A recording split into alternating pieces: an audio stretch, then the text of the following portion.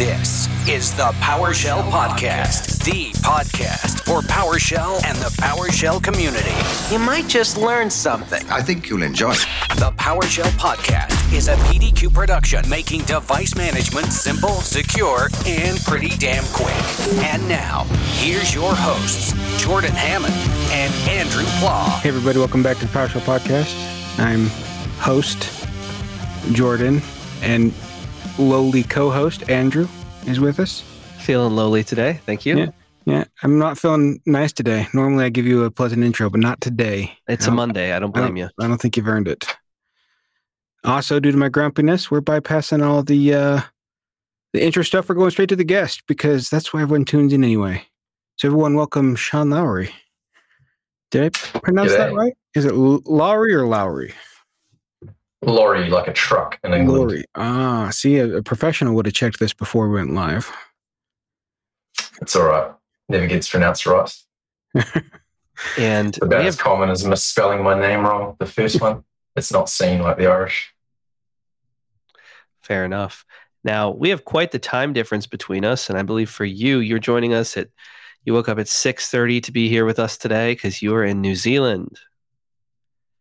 Whereabouts in New Zealand? So I'm in the bottom half of our North Island. We have two islands, not to be confused with Australia, the big island next to us. We're actually our own independent country. So yeah, I'm in the bottom half of the North Island, Wellington. That's where I've been living currently for the last 8 years. Prior to that, lived in rural New Zealand, so near farms, and below that, at the bottom of the South Island, where I studied computer science and music. Nice combo. I see you got some guitars behind you. Yep. My guitar teacher would be pretty unimpressed with how inefficient I am on those. I replaced it with PowerShell. Nice. I'm actually noticed a trend of PowerShell community and music backgrounds. It's not all of us, but it seems to be of us, like I'm included. I'm the outlier here. A lot of people seem to get their start in music first. Yeah, and a lot of people end up in IT to pay the bills. So yeah, most of us aren't here because we want to be. It's because that didn't work out. So yeah. That's exactly how Jim Truer ended up in IT. He was a working musician, do they call it, in LA? Studio musician, yeah. Studio musician. And then IT came a calling. And thank goodness it did. PowerShell has been thankful for it. Yeah. Now, I thought about being a studio musician, but the thought of having to play guitar for people I didn't enjoy the music to, that was what really drove me somewhere else. That would kill the vibe for sure. You're just forced, 8-hour day, just grinding away. Now, in the circle of Jim Truer, we have a man by the name of Jeffrey Snover, who, in doing some research for this, I saw it looked like pretty early on in your PowerShell career, you had a little bit of an interaction with Jeffrey. Can you tell us a little bit about that? Yeah, it was an accident. I was working remote with my partner down in the South Island of New Zealand. I was quite detached from everything else that was going on, so I had a bit of time to just program on the couch because I didn't know what else I could do. I didn't have all of my comforts like the computer to play games on. I just had a laptop. I started writing a little module to draw some pictures because I thought, I need to build a blog. And then my first thought was, let's not focus on writing the content. Let's just get distracted and do something completely down the other path. So I wrote a little thing to draw pictures. And then I saw Swift on Security said something about PowerShell. And I was like, this is a good time to see if anyone likes it. So I just commented on there. And then I went to sleep and woke up and I had an @Jeffrey Snover saying, Shaun Lawrie, I like this. And I was like, wow, who's Jeffrey Snover? No jokes. I did actually know, but I thought, wow, that's pretty impressive. I thought that this was garbage, like a hot dumpster fire of terrible code. And it's kind of when I realized people don't really care what the code looks like if it works. So yeah, that was probably my intro to PowerShell. It gave me a bit of motivation to do a bit more. And so you have if I read correctly, a C# background. So it makes sense why you'd kind of be able to step into writing some PowerShell, even if it's not maybe best practice per what people are writing PowerShell code wise. And I love how you used it kind of like as an excuse to not work on your website, sort of. But you actually went through with it and then shared it afterwards, which is farther than I get on some of those inspirational ideas I have at times. And is this project Yeah. still in existence? Yeah, I just fixed a bug in it the other day because I realized I didn't know how to build an undo and redo stack. Seemed like something really trivial, and then I started implementing it and realized how hard it is to go back in time and then forwards in time, and then if you make an action in the middle, not to get confused where you are. So yeah, I still occasionally use it. I think I've used it for a few pixel pictures recently. And what's the name of it? Because I think the name changed over time. Oh, it did. Yeah, I regretted that. PWSH for PowerShell Paint. I originally called it something like PowerShell Pixel Arts Frame. I don't know. It was a stupid name. Talking to someone else in the community, they highlighted the importance of picking a name that actually describes what it does early on. So I switched to being a bit more bland because I think it's a little better for the SEO side of things. And is this kind of the baseline of what Tiled is built on? It looks like you built a little ASCII or a pixel art guide that you can move around a map, and the map changes when you hit the down arrow. You're walking the little person around a map at the moment. Yeah, that is not quite the same thing. So I started with PowerShell Paint just to draw pictures. The PowerShell tiled thing was just an idea I had where there's an open source map editor called Tiled for creating 2D games. It makes absolutely no sense to write games in PowerShell. It's not quite the language for it, but I thought it'd be fun. So I thought I would try and interpret those tiled maps and then draw them in the terminal, which has been more difficult than I expected. So yeah, that's still a work in progress, just one of the many works in progress. It's similar vein. It's all just drawing blocks on the terminal and trying to make it look like something. It's quite enjoyable just doing 2D graphics because you don't have to worry about depth or anything fancy. You just go through an X and a Y and figure out what color should be there. So yeah, I find it fun. It's kind of nostalgic too. Like, I don't know, I really like terminal applications and command line interfaces. And it seems like you are pretty advanced in the space, bringing a lot of really cool ideas and concepts to PowerShell. Thanks. I wouldn't call it advanced. I just probably into a weird niche. I see you got a Game Boy behind you over there, the old yellow Game Boy Color. It's kind of how I remember playing games when I started. And I spent a lot of time at high school with my graphics calculator drawing pictures on it and trying to write programs in whatever language the Casio had. And yeah, so I don't know. That is nostalgic. That's kind of why I do it. It's fun and it's something I can wrap my head around. It's something kind of tangible. Plus, I get to write some really horrendous code, and then people don't understand it, so I get away with it. That's always good. They're like, "Oh, I don't understand it. It must be complex." I'm like, no. It's because I've written terrible code. It's great. Yeah, I've always wanted to get into making, like, I think everyone, or I should say a lot of people that I've talked to in PowerShell throughout their journey, they're like, they write some scripts, they get some stuff going for work, which is awesome, and then they want to put a GUI on it. And, I think that's a mistake for a lot of people that they kind of learn from and then they move away from it. But when you bring the GUI to the terminal and it becomes a TUI, it seems like just so much better, because then if you're trying to teach your team PowerShell, they're already in the PowerShell terminal. So maybe they use your tool that's kind of written, but then afterwards they can explore, and it just kind of makes that transition better. And from what it sounds like, sometimes if you're like me, you might get distracted, and having everything in the same terminal window just is one less thing for me to just not have to be swimming through on my desktop. So many browser windows and so many things that I have to go through. Just keep it just in PowerShell. I think I have the opposite, really. I see the terminal and I can't see what I've got there. So I find discoverability quite hard. So I know there's plenty of things in that terminal that I could do, but because I don't see them frequently, I can't click on them. I don't know they're there. So I don't know, for the last 8 years, I've been using findstir.exe because I just never got around to learning where object and how that worked. There's a lot of things I didn't do in PowerShell until 2 years ago because I didn't really focus on it properly. So I don't know. There was some of the discoverability aspect was difficult, but yeah, I do. It is very difficult when you start to try and build an external GUI to interface with your PowerShell script. Always smoother just to put it inside the terminal.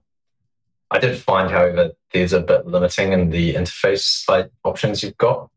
You've got some basic type of character to pick these 5 items from the menu. I think quite often you want to list out something and give 7 items and then ask them to pick which one. And you often do that by numbered index. And so you end up rebuilding a lot of the same stuff over and over again. And I did that heaps with my initial scripts I wrote for work, and then realized I had built half of what Patrick has written with Spectre Console. So I started actually pulling that into a PowerShell module to use because I quite liked that interface a little better for the TUI aspects of it. I don't know if you've seen that, but it's one of the ones I've been working on. I did most of my presentation at the PowerShell meetup using that. I have definitely seen it, and I'm so glad you brought it up because it is a very cool project, and it's always awesome whenever I see this little pattern in PowerShell, which is where a programmer, background person brings us access to an amazing project from a different language. And I think that Spectre Console is so sick, and you make it so approachable. So I was definitely geeking out. So if you get the project, install module posh pwsh Spectre Console, all one word, and then you can run through some of the things we're going to talk about using start-spectre demo, and it is sick with just simple PowerShell. Oh my gosh, I'm let me calm down because I'm kind of geeking out the way that you did it, because you also displayed code blocks. So you run start Spectre demo, and it'll start running this interactive demo thing for you. It'll show you the code that you would have to type, and then beneath it, it shows the results. So like you said, there's a selection picker, there's progress bars, there's a ton of cool stuff, and it's a great introduction to it. But to add on to that, how do you see people using that project? Do you think that it's going to be super helpful for quick little kind of projects, quick little maybe utilities people can use, or do you expect larger form things? I only did it because I found it interesting to begin with, and then I've started to use it with a lot of my work. I've written a lot of PowerShell scripts, and the only one where someone said to me, hey, this is actually really cool, how'd you do this, was the one where I used Spectre Console behind the scenes, because I'd given them some select lists and some filtering and made it look all different. I don't really know how people would use it. So I haven't really, I just wrote up all of those things, the wrappers, and then did a demo because I didn't want to document everything and then realize that the way I was interacting with it was not very natural. So yeah, I don't know. And I could see it being used in more larger projects, but I also don't really know. One of the things I've struggled with since moving to PowerShell is the composability of modules. If you want to use Spectre Console, it's not part of the standard library. So the user has to have it installed, or it has to be a dependency of your module. And then you start to run into things where they're installed for the person and they might have differing versions. So very frequently, I've got 12 different versions of a module, and one of the apps I've got is dying because a commandlet doesn't have the same parameter in a different version I've got. So yeah, I don't know. That's one of the things I see as a struggle to having it used more widely. I usually just paste them into my module and keep them as a local reference. So yeah, I don't really know. It's just something I'm playing with. And it is so cool, and it is so worth playing. And like I said, if you're listening to this, link in the show notes to check it out. There are a lot of really cool commands. Can you go through a couple of which ones you think are pretty helpful, or a couple that are worth highlighting? I like the one where you get the image. Get Spectre image. Yeah, that one's cool. But I've done enough image stuff, so it doesn't really excite me the same way that does for you. For me, I actually really like the parallel progress bars. So if you have 5 jobs running in parallel and you run start job on each of them, and you have 5 job objects, you can pass those job objects to, I think it's called write Spectre Progress or something. You can pass it to those, and then it handles inspecting the inner job to find the current progress status. Because when you use write progress, the built-in PowerShell commandlet, it sets some local variables saying like progress dot percentage is at 25. So it's able to go through and update a visual representation of each of those jobs on the command line without you having to do, I don't know how many people have done it, but there's a Microsoft blog on how to do parallel write progress. You have to use a synchronous hash table and then pass it into the jobs and pass data back and forth. I found that really a lot easier to use, and I didn't realize it was going to be so usable, really. So yeah, I know that's my favorite one is write progress in parallel. And it looks pretty clean. Yeah, the spinners make it look a bit like Node.js. That was one of the things that got me into it first. How come Node has all the cool, goofy pictures and colors? Yeah, actually, shit. I have a second one. Just even write Spectre host. I didn't realize until I was doing my presentation how useful it is. People are familiar with write host and using like PS style or foregrounds and background colors, but the Spectre host, Spectre console has the BB code style formatting. So you just put square brackets around your words, say, I want bold text, I want underlined text, I want it to blink. I didn't know terminals could blink until a few weeks ago. So if you add a blink tag, it'll just light up and turn off and light up and turn off slowly on the command line, which is interesting because it's something you can just draw attention to it. I don't know if all of the old console hosts probably doesn't support it, but Windows Terminal certainly does. So yeah, those two are my favorites, the writing the progress bars and writing just stuff with formatting. So yeah, there's lots though. There's heaps in Spectre console, and I didn't really know what parts were the most useful. So I wrapped all of the really common stuff. I'm noticing a theme with your Git though. So on one of them, you've got, I had loads of fun while yak shaving. One where while procrastinating about setting up my blog. And this one was, I'm just doing this for fun. So I think you have the highest rate of incidental awesomeness in the history of GitHub. Everything you touch, no matter what the reason you go in there, just awesomeness happens.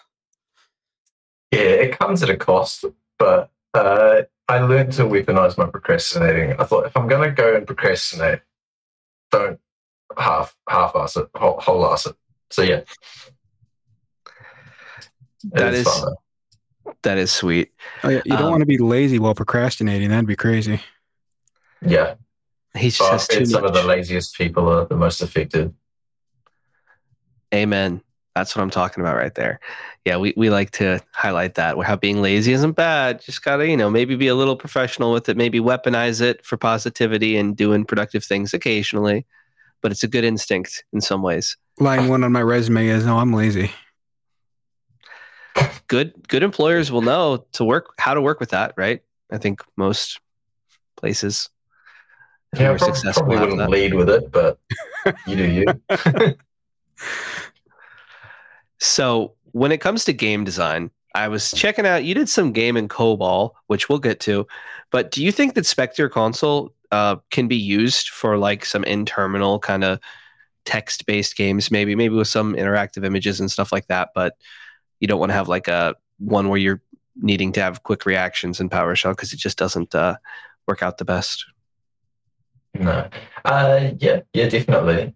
Text-based games generally not super difficult to write. It's one of those things where you start to do it and you get your first scene done, and then you realize how hard it is to actually be an author and come up with creative content. So getting it on the screen, text is obviously easy. You can write to it.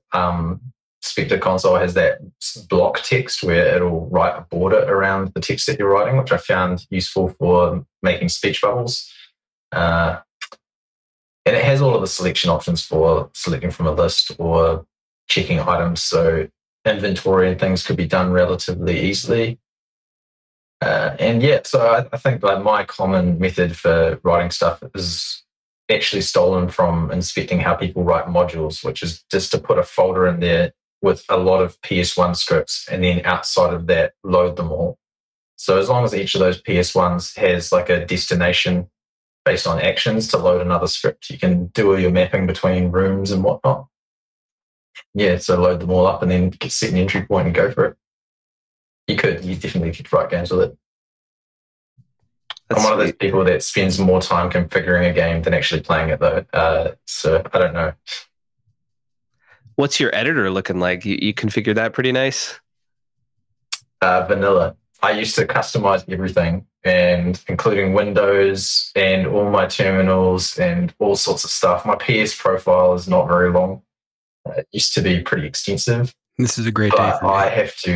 I have to switch between so many computers. I've got a laptop here in front of me. I've got a laptop over there, which is for watching movies. I had another laptop for one of the clients I was working with on contract.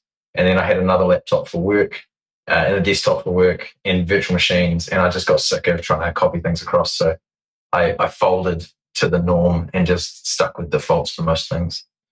My text editor is VS Code. And I've recently tried to use Vim, but it's too hard. So I'm probably just going to stick with code. You've done it. You really walked into it, huh? I'm Tell feeling him, Jordan. I'm feeling so good right now. I also keep things vanilla, and Andrew has a habit of trying to shame me, not realizing that I don't feel shame. So to finally get support and validation in my quest to not change things, this feels good. Yeah. No, you don't need to customize things. Thank you. One of my coworkers actually uses Vim key bindings in his browser and a 3 million DPI mouse setting. So it's always fun trying to use someone else's computer like that. And that used to be me, and now I'm just boring. I can tell you the title of this episode already is going to be Jordan Was Right with Shaun Lawrie. Gosh. Yeah, I like that. Yeah, I guess you win today, Jordan. Congratulations. Enjoy your vanilla defaults.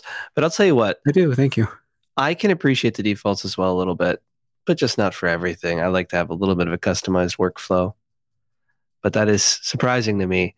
You do all these customizations on the terminal and make it all fancy. Is your Windows terminal like customized at all, or are you just rocking defaults? You got custom fonts, anything? I do use a custom font because the built-in one doesn't work with a lot of nice Unicode or Powerline. I use what's it called? Oh My Posh. Is that the one for the custom prompt? So yeah, the terminal is one where I have customized it a wee bit. I can't recall if those settings are copied up to the cloud somewhere. They're not, are they? That would be cool if any Windows terminal people want to do like a GitHub sync with your terminal so that you can just start using it somewhere and it just logs in magic. That's what VS Code is doing, and that's why I find that useful. But yeah. Oh My Posh. I think I do have a couple of things in my profile. I'm not sure exactly how useful any of them are. Oh, no, this is it's just setting the output encoding to UTF-8 so that Spectre console works and running Oh My Posh. So yeah, that's it at the moment. Keep it simple. I like it. Keep it simple. But you are using Windows and terminal. I'm on Mac over here. I've been running through most things, and it seems to work pretty well, though. How long have you been using Mac? I don't know, Jordan, like 2 months, would you say? A month and a half? About something that, like that. It hasn't been long. It's new. Yeah, well, we'll see how long you last. I actually went full circle. So I was using Mac OS when I was like 12 or something. My dad had a Performer 580, which was a beige Macintosh, beyond the Lisa, but before the colorful toilet seat looking laptops. And yeah, eventually I ended up with a G3 iBook, which was like 600 megahertz, which is where I started trying to get into 3D programming and realizing that I needed to draw the scene, close the laptop, stick it under my bed and leave it running for 12 hours just to render something to realize I screwed it up. I think that built a lot of patience. But yes, I used Mac OS System 7 and the whole way up through university. And then when I went into the workforce, I started at the New Zealand Police and I arrived and I was like, all right, what do you want me to do? And they go, can you just MSTSC to the RDP AD DC2? And I'm like, what? And they're like, come on. And I was like, I don't understand a single word. So I entered Windows when I entered the workforce and had absolutely no idea how any of it worked. And I was just under the impression, I was like, you got registry keys wrong. backwards slashes in your path's wrong. I was like, why would I ever like Windows? Now I love it. So I don't know what happened. Jeffrey Snover infected me with a brainworm, I guess. So this is one I had a discussion in a live webcast a while ago where the misconception is one isn't done logically and the other is, where they're both done logically, they're just done different. So whichever one you get used to, you're going to be fine with. It's just the initial shock of switching over is always significant. Yeah. No one loves change. But anymore, I was surprised. I mean, there's 3 people and they're all equal in status in the PowerShell community that all use Macs. You got Don Jones, Jim Truer, and Andrew Plah. So Mac, love it. So Mac usage is on the rise. I think it's probably just going to continue for PowerShell and Mac, which I think is good. The more people using it, the better. Yeah, definitely. I do still love the hardware, and I would use one in a heartbeat. I'm using a Razer 15-inch studio laptop at the moment because I dearly miss my 17-inch MacBook Pro that I had going through uni. Everyone told me the laptop was too big, but I could sit on my lap and actually get some work done because I could fit so much on the screen. The actual chassis of the laptop was big enough to toast a piece of bread. So I used to be sitting there in Dunedin with the laptop running at 100 degrees. I could put a piece of bread on there and then flip it over, and I would have like a nicely toasted piece of bread at the end of it. That was something I remember. It also melts chocolate really good, so that's probably not as convenient. But yeah, I just really miss that laptop. And now I've got this 15-inch Razer, which seems to have the battery life of, I don't even know, like this thing runs out in 20 minutes or something if it's off the charge. So I hate that. I miss the Mac. The battery and hardware is definitely nice, and some of the built-in software is cool. I like the audio drivers too. But when you are on Windows now, are you like a super power user? You know all the shortcuts, you're moving your windows automatically, you're using hotkeys, or where are you? No, I feel significantly less effective than I did on a Mac because I knew all the gestures on Mac and I knew all the shortcuts.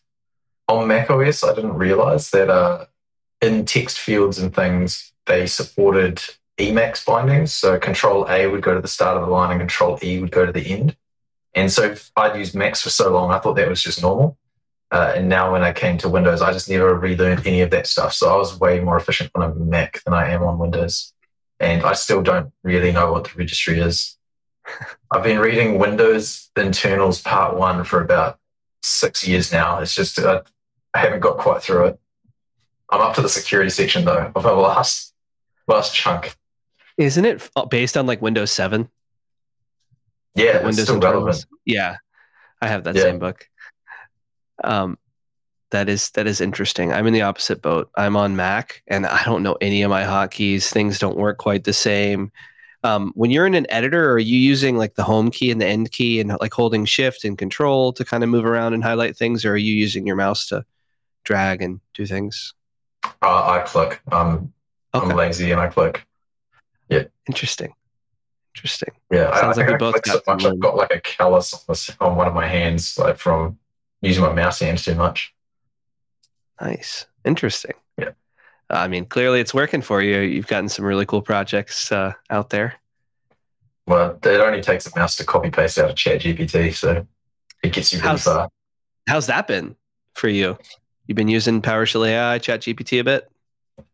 Yeah, good. PowerShell AI is kind of how I got into it. So I started using it, and then I thought, I want to use it with some PowerShell. And then I had a brilliant shower thought where I thought I could do some cool stuff. And then, like all genius inventions, I thought someone else has probably already done it. And then I found PowerShell AI had done most of the legwork. So I started using that, and then realized there's a few things I would think would be useful. I think it was my first PR, I think, to a public repo was in that.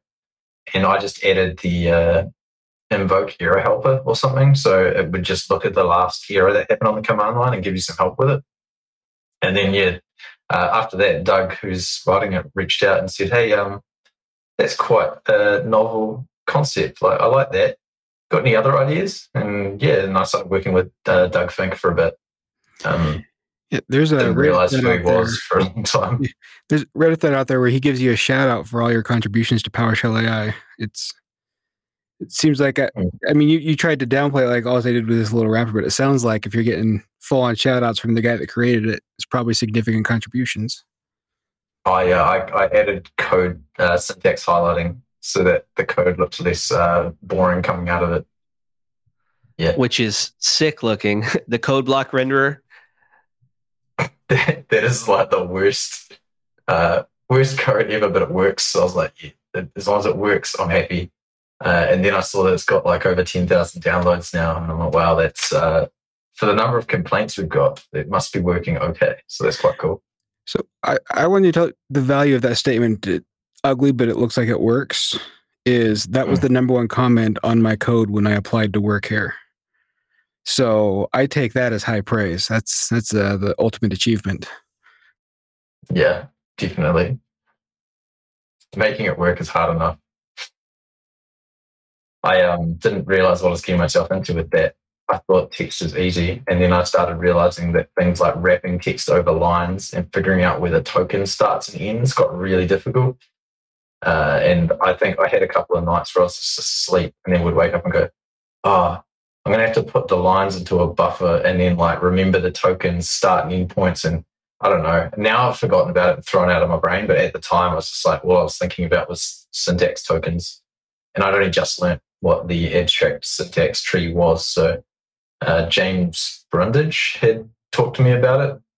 When I first did the PowerShell paint stuff, he reached out and he was like, hey, I see you did some PowerShell. That's cool. And we just had a chat and he talked about a lot of stuff, which went straight over my head. I remember talking about the abstract syntax tree and I was like, why would I ever need that? I can see it's cool, but like I can't see a concept. And then I got to syntax highlighting, and because I knew it was there, I was like, okay, it's possible.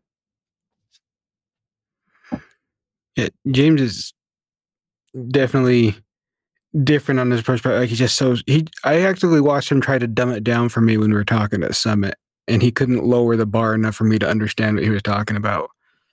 That guy is very intelligent. The stuff that he makes, though, is amazing. And I just thought it was interesting because when you mentioned you're making like the beginnings of the video game, he has a whole thing about making arcade games in PowerShell in his GitHub as well. Powercade. Yeah. Yeah, it is Power Arcade or something. I have looked at that. He'd probably be upset that I'm not contributing to his, but I wanted to learn how to render them on a screen too. So I wouldn't get that if I just used his engine. So I'm just doing my own thing, having fun. But it's pretty cool because you mentioned contributing to PowerShell AI was your first public module that you contributed to on GitHub, I think. And then you had people reaching out to you, and we look at your other projects and you're getting contributions from people. We've interviewed them and they're friends of the podcast, but it's just such a cool kind of thing to see the community doing its thing. You know, it really is a small world, but when you put yourself out there and do things, it creates opportunity for cool new friendships, relationships.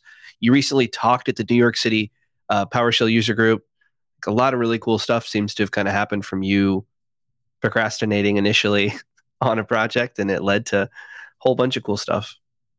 Yeah, my procrastination is not what gets me paid, but I got a couple of GitHub stars. I said, if I keep this way going to my partner, I'll be able to pay the rent with GitHub stars. She's like, how much are those worth? And I was like, literally zero.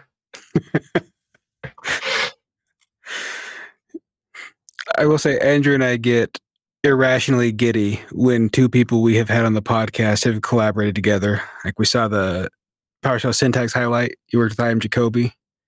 We were thrilled with that one. Yeah. And then we I.M. Jacoby is good energy.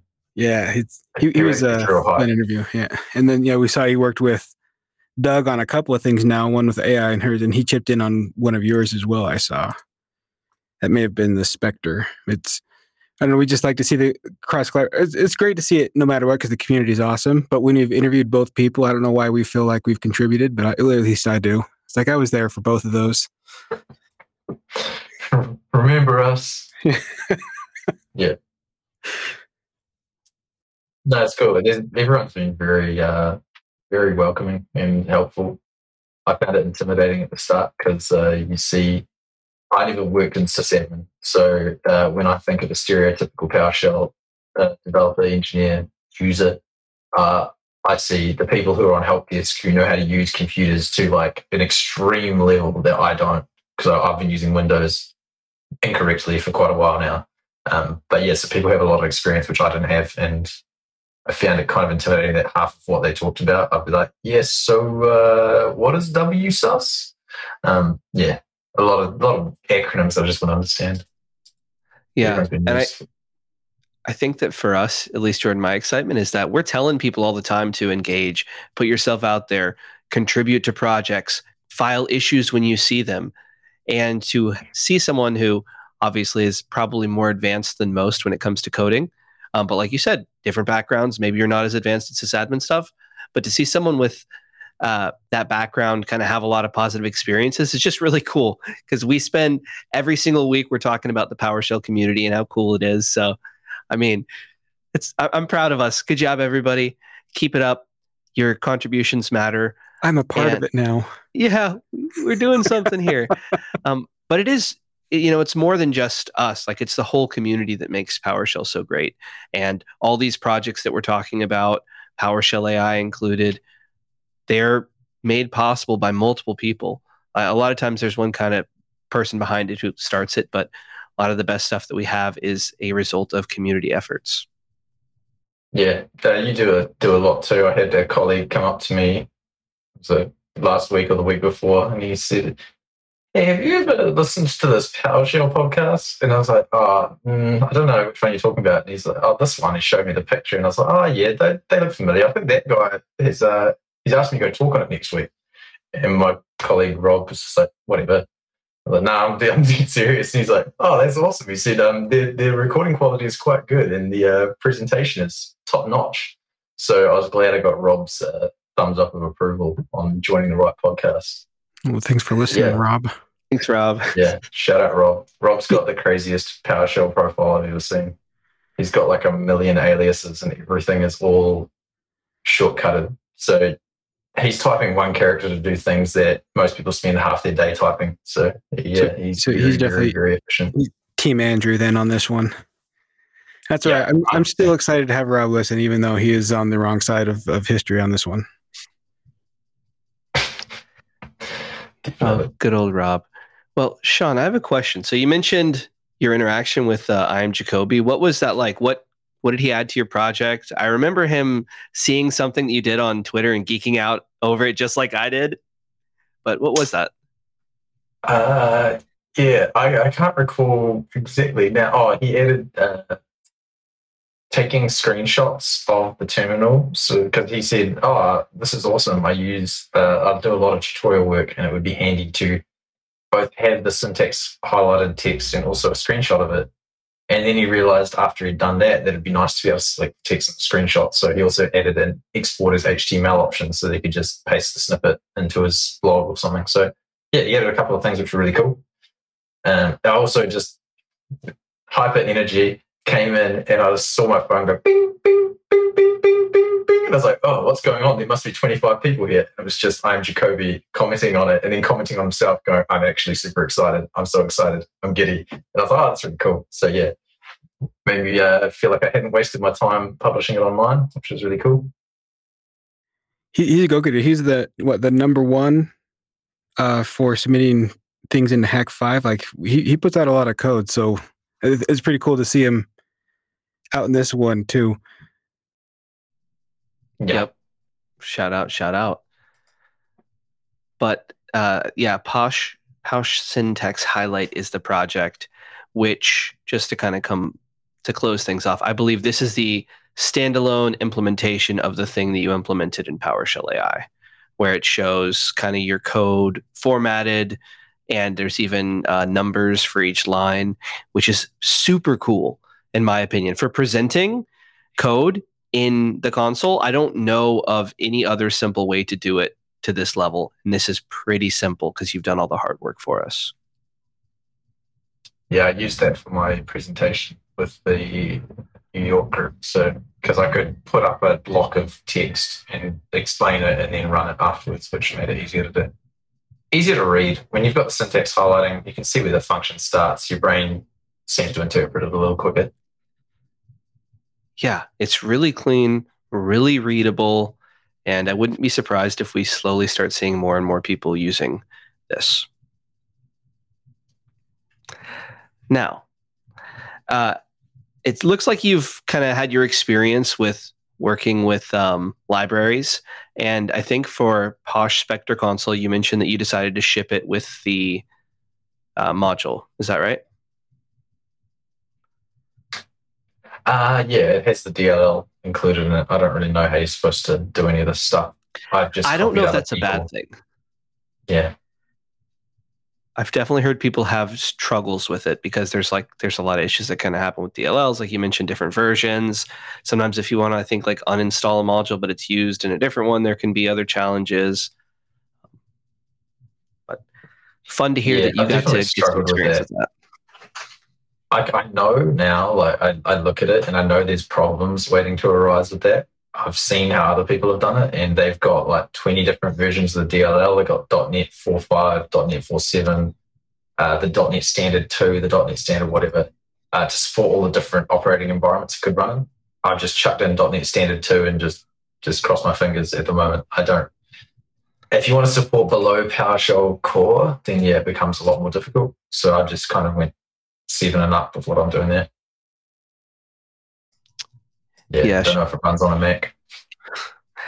Have you used Windows PowerShell, or did you get started like when it was already PowerShell 7? I always use Windows PowerShell. We use Octopus Deploy, which is a deployment server technology, and we use a lot of PowerShell scripting in that. We have PowerShell DSC, which is written on 5, and there's just lots of old scripts that we have, which migrating them was just in the do later bucket. So I write primarily for 5, and I've just always done it that way. I've only recently started just going, you know what, who cares if it doesn't work in the blue PowerShell? So yeah, mostly 5, which is where I think I had a lot of my preconceptions about PowerShell confusing bits from. Because yeah, a lot of it's cleaned up. Even seeing errors, all of that stuff like the error view preferences and things have all changed. Yeah, there's heaps new better. Yeah, in PowerShell 7, there's a focus on a lot of things, but one thing where I kind of see efforts being focused now is the interactive experience with things like PS readline and all the predictors, and like you mentioned, kind of helping out with error visibility. Are you playing around with PS readline at all, or are you still kind of dabbling in the waters? I'm not gonna lie, I don't really know what it is. I set my PS readline option for the list view of previous commands, and then I was like, oh wow, neat. But beyond that, don't really know. Recently had to play with the feedback providers, which I think are going to be incorporated into it, because I've had a bit of an argument with Steve Lee about adding a timeout so we could use AI in the feedback providers because they were set to 300 milliseconds. That's an ongoing discussion on the PowerShell repo as to whether they're going to support slower feedback, because some of that stuff you can't do super fast. So yeah, PS readline, don't really know. I understand it to a degree. I just don't know what else you can do with it. I feel like I underutilize it. The history thing is a pretty big win for people. The history, the being able to get help without leaving the window and get it at a specific parameter is a big value to me because I need help a lot. I think I might be using it by accident and not realizing what you're talking about. So when you say get help on a parameter, what are you talking about there? So they have with PS3 Land now, I believe you can hit F1 instead of get -help, and it will, whatever the command you have typed in there, will give you the help document for that one. And if you hit it after a certain parameter, it'll take you to that parameter section in the help document. So you can see the help about whatever you're working on without needing to exit out and rerun with the get help command, and it'll find the parameter for you. It's pretty handy. I'm pretty sure it's F1. Yeah, I'm pretty sure it's F1 too. There's also, if you press Control R and start typing in like a command that you ran before, it can like go through your history and help with that. There's also the I've used Control R for a lot because I think that was part of the old PowerShell too, and it's available reverse lookup on Linux, which is where I learned it. Yeah. If one does work, it also mutes you, so I lost a couple of words there because I didn't have my function key enabled. we didn't say anything too important. But yeah, PS Readline is kind of the module that brings that console interactivity. You can I think set kind of hotkeys that you can press that does things as well. There's some cool stuff in that space, but I'm curious to see what happens with the AI thing, because I don't think it could be used for a live feedback provider very well. Maybe it could. It would kind of be kind of slow at times, but if there was a way to async show the suggestion or get, I don't know, maybe enable and disable kind of easily. Maybe there's a chord, like I'm mentioning hotkeys. Maybe there's a hotkey to enable it and then disable the AI assisted suggestions. Yeah, it's an interesting one. I think that part of the discussion is happening on the GitHub issues tab for PowerShell, I think, or GitHub discussions, because they're trying to work out exactly how to interface with it in a natural way, one that's not obtuse, because it was triggering on comments, which is how it was originally working. But I brought up if you paste in a bunch of text off the internet, like I frequently do. Obviously, I've reviewed it before I paste it because I want to know what's happening. But if I paste it in, it's got comments in it, it would trigger AI feedback on every comment, which is not really what you'd be after most of the time. So you have a background in C#. Is that mostly what it is? Because I know you mentioned COBOL a little bit. How much are we playing with COBOL? I did it once. I don't really have a background in C#. It makes me sound like a developer. I identify as a tester. I started my career in functional testing and then moved into automation testing, performance testing and performance engineering, site reliability, and now platform engineering. So I've just been through a few different disciplines. The common theme is just trying to solve problems. But until I got into like the last 4 years, I wasn't really writing much code. Prior to that, I was writing code. I just didn't recognize it as writing code. I was writing Groovy scripts as part of my performance testing or working on like Jenkins pipelines. And younger me didn't realize that was also kind of software development. So yeah, kind of like blanked on what your question was, to be honest. What was it? Something about C# and COBOL. But I think I was just defending saying I'm not a developer. Yeah, so yeah, I'm not a developer.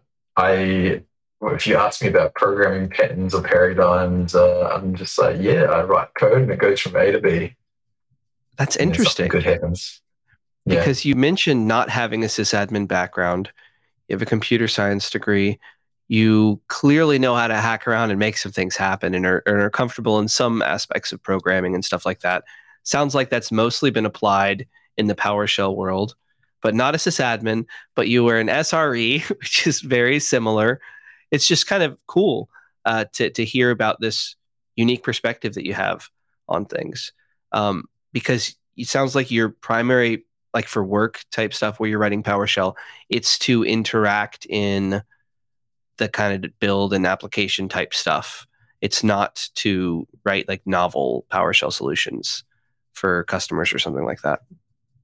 No, I hated PowerShell when I started using it because the person who knew PowerShell DSC had left, and then I became the inheritor of a million lines of desired state config, which I didn't understand. And it's not very natural PowerShell. You look at it and it doesn't quite run the same way. Scopes are all over the place. So that was my first main experience with it. And I was like, this sucks. I can see the benefits now and why it behaves the way it does, but it probably wasn't the best entry point. I would have preferred to do some more practical use. Yeah, everything I've done mainly is around the deployment and build space. So that's where I got most of my PowerShell stuff. And one person I've worked with, actually, Andy McDonald, he's pretty good at it. And he's really big on like unit testing. I've seen a lot of his stuff he did with Pester. And so I inherited a lot of his code, which it was like running the gauntlet. He did a talk at one of our code camp style things in Wellington here in New Zealand, where he got up and said, I'm sorry to everyone I've previously worked with. I over-engineered everything and it's a little bit too complicated. Sometimes I forgot about the readability. It wasn't worth just being perfect all the time. And I was like, thanks. So that's the stuff that I inherited from you. And he's like, yeah, that's right. You would have learned a lot. And I did. So Nice. And you can learn from his mistakes, hopefully.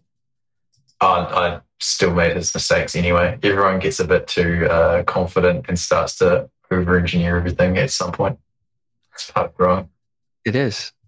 I think that the most advanced engineers can do things the simplest. But on the topic of DSC, have you seen anything about DSC v3?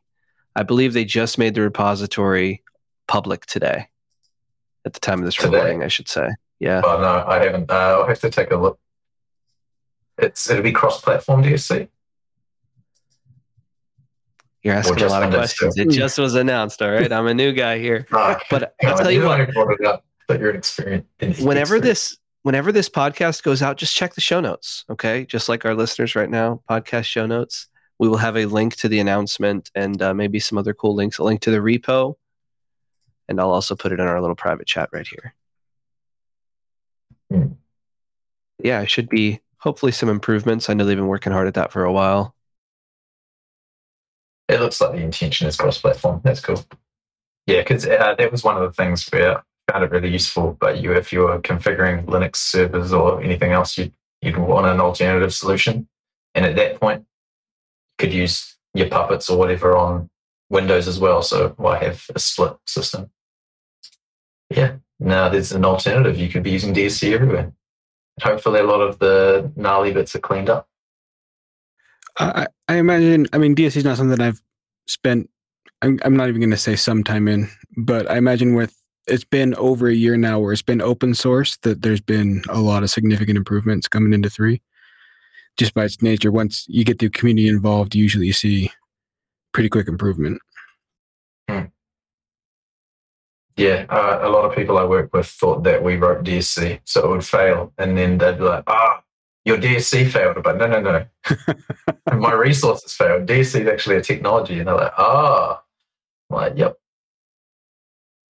It kind of got the bad name. I was learning while I was writing that, so it's not the most reliable stuff. We use it to build development machines as well as production infrastructure. So because our production infrastructure looks a certain way, we just took all those bits and pieces and applied them to development builds so that we could get a kind of templated solution, which I think I saw recently. They've got Windows Developer Home or something, Dev Home, which looks to support building dev machines from DSC, which is kind of cool to know that we didn't go down the wrong path. So yeah, it's pretty sweet. I had not heard of that. I just had to look that up. I might have made it up. No, it's real. What is Dev Home? Yeah. A couple months ago it came out. It's like templating. So I want you to join my company and start doing development. You click some buttons and your dev environment set up, or your dev workstation. We're all in a bit of flux as to what a dev workstation is. Lots of people want it to be online and like a GitHub code space. Lots of people want it to be your local machine because we have most control. Lots of security people don't want you to have local admins. So there's people pulling in all directions. We'll see where it goes. I personally like the remote development thing, like a GitHub code space with, I think PowerShell AI has one set up with a dev container where you can run it and it has all the dependencies coupled with the code, which is great because I have too much stuff on my computer already. I don't want to install more things. It becomes polluted over time. I find that quite neat. I mean, we have these beefy browsers, right? They should be able to kind of, move the workload there. It is definitely an interesting space to watch, though. I am curious to see if things keep moving towards the browser or towards kind of configuration dev homey setups. But I love being on a GitHub repository, pressing one button and just being able to get things done without needing to switch a million windows and get confused like I always do. It's another reason to leave your config vanilla, Andrew. But look at that. No, that's a good point. I think we're to the point now. No time, Andrew. No time, Andrew. We got to move on. It's actually because we've had a great interview so far, but we've come to the point that all of our guests dread. It's the 3 most difficult questions that you'll ever have to answer, each more difficult than the last. Are you ready for the common parameters? I think so. Okay. Question 1. What is one time something went wrong while on the job and how did you handle it? And what did you learn from it? I think I've been very fortunate working in quality and testing to have seen a lot of really large screw ups from an external perspective. I learned a lot of my lessons that way. Something that I've done myself, though, I think I've broken things a few times the exact same way, and it's usually by deleting stuff that I wasn't supposed to have deleted.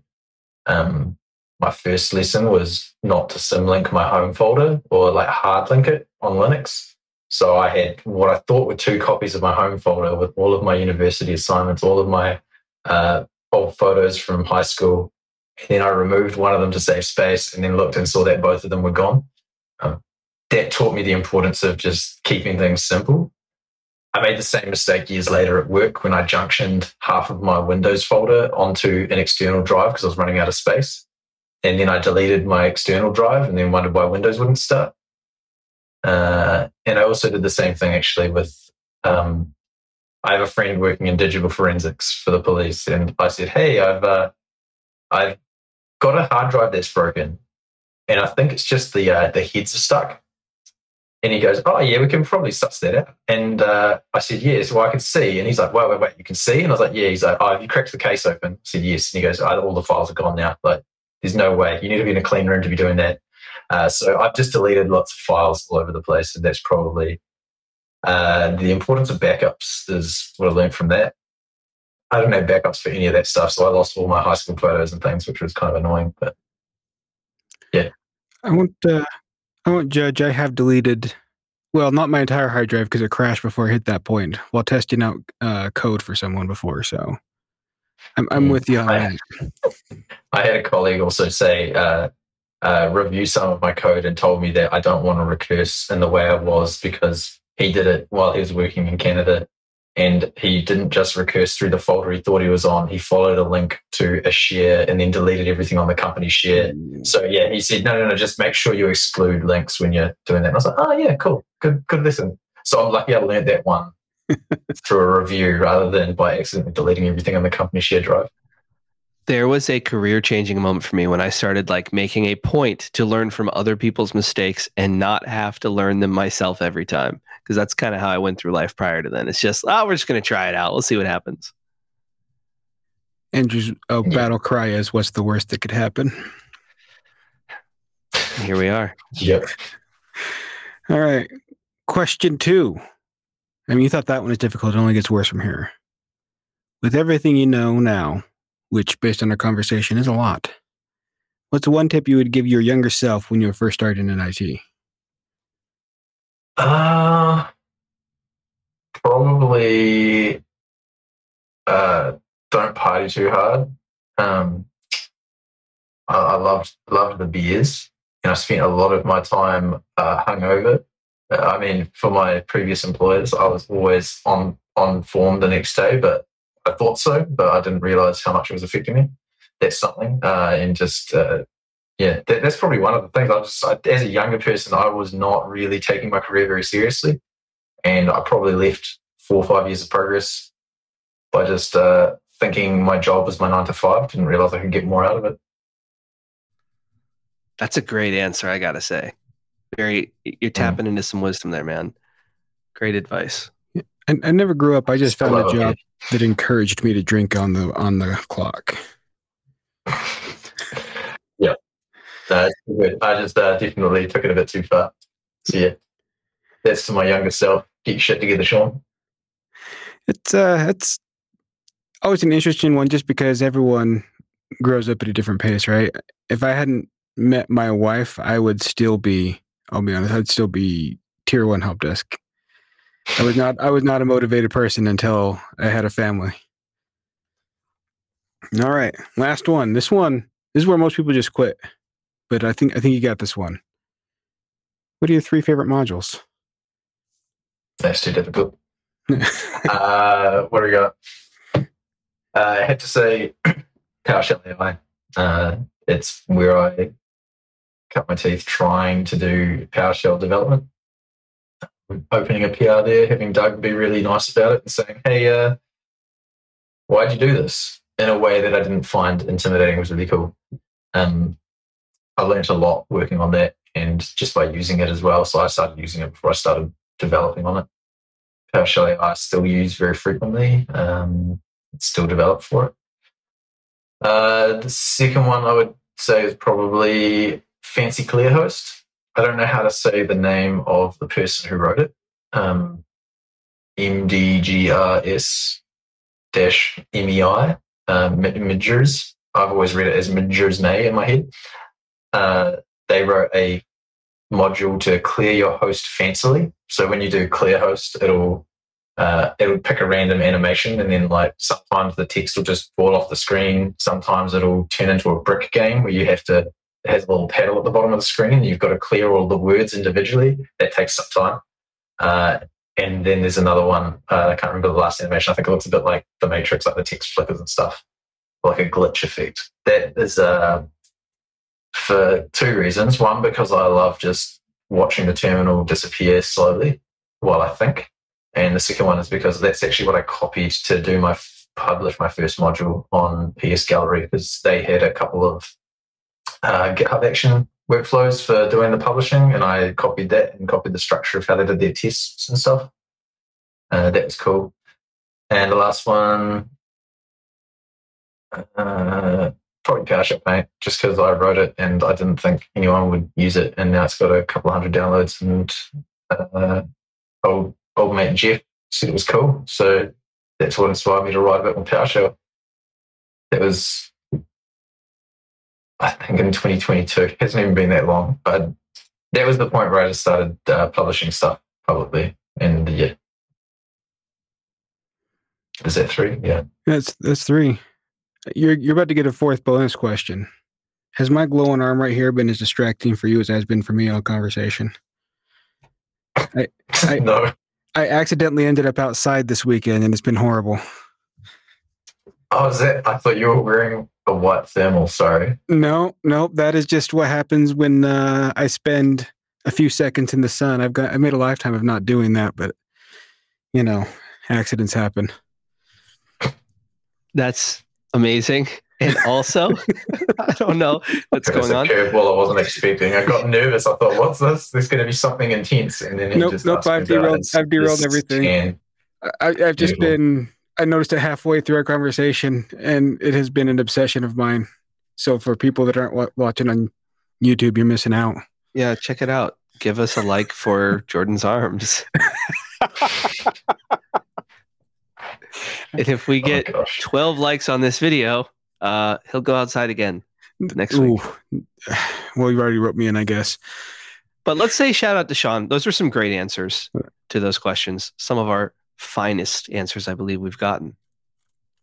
Those are some fantastic ones. And Fancy Clear Host is sick. It's super awesome. Just make your console life fancier. Check out the project that Shaun has. It's just better. Like, you could have a normal life where you just like typing things, or you could have a fancy life and have it be jazzy and awesome and colorful and customizable. Well, so Trent, this is usually a time where I have the pleasure of informing our guests that we have a celebrity among us. Andrew, as you may or may not know, is the greatest shillsman in the history of shilling. Just the other day, I actually had made a vow to never go outside, but Andrew on a shill said, "You should check out the sun sometime." And now here I am with the embarrassing tan lines. That's how good he is. And you get the privilege, the opportunity to sit back and watch a true expert just weave some magic. Take it away, Andrew. Yeah, so if you're listening out there, I definitely took Jordan to Shilligan's Island, got him some sun, got him out there. And you know what? If you're still here with us listening, thank you so much. Thank you to Shaun for joining us. Thank you to our amazing listeners. Give us a like, comment, subscription. If we get 13 likes, Jordan will go outside, as promised, get some nice sun. Who knows what his arms will look like next week? Maybe they'll even be stronger. I don't like where this is going. I think it's ending right there. We're just getting stronger. You can email us, powershell@pdq.com. Give us some feedback. Tell us your story. Introduce yourself. Tell us a joke. share a cool project with us that you think's worth highlighting, or somebody in the community that you think's doing amazing work, let us know. You can find us every single week, dropping new episodes at PowerShell Pod. Write us a comment on your podcast platform of choice, Apple Podcasts, whatever you got. Jordan, is there anything else I need to tell these people? I'm Andrew Plotek. He's DevOps Jordan. Shaun, where can we find you and keep up with you, man? You've made a great impression on us. We want to connect. We want to see your projects. Maybe we want to even contribute to them. Where can we find you on this lovely internet? Previously, I would have said Twitter. I still call it that. Twitter, Shaun_Lawrie, I think. I might actually have to check that. My name was too common, so a couple of my handles are different. So usually Shaun Lawrie or Shaun_Lawrie. I went with the same picture everywhere. So if you can find my GitHub, that is Shaun Lawrie, then you should be able to find me. And I will have links to this in the show notes as well if people get confused. Cool. All right. Sweet. Well, thank you for taking time to talk to us and your professionalism and not make fun of my freakish arm tan. That's all right. I don't even know what to say to that. That's a great exit. Thanks for joining the PowerShell Podcast with your hosts, Jordan Hammond and Andrew Plow. I dig it. The PowerShell Podcast is a production of PDQ.com, making device management simple, secure, and pretty damn quick.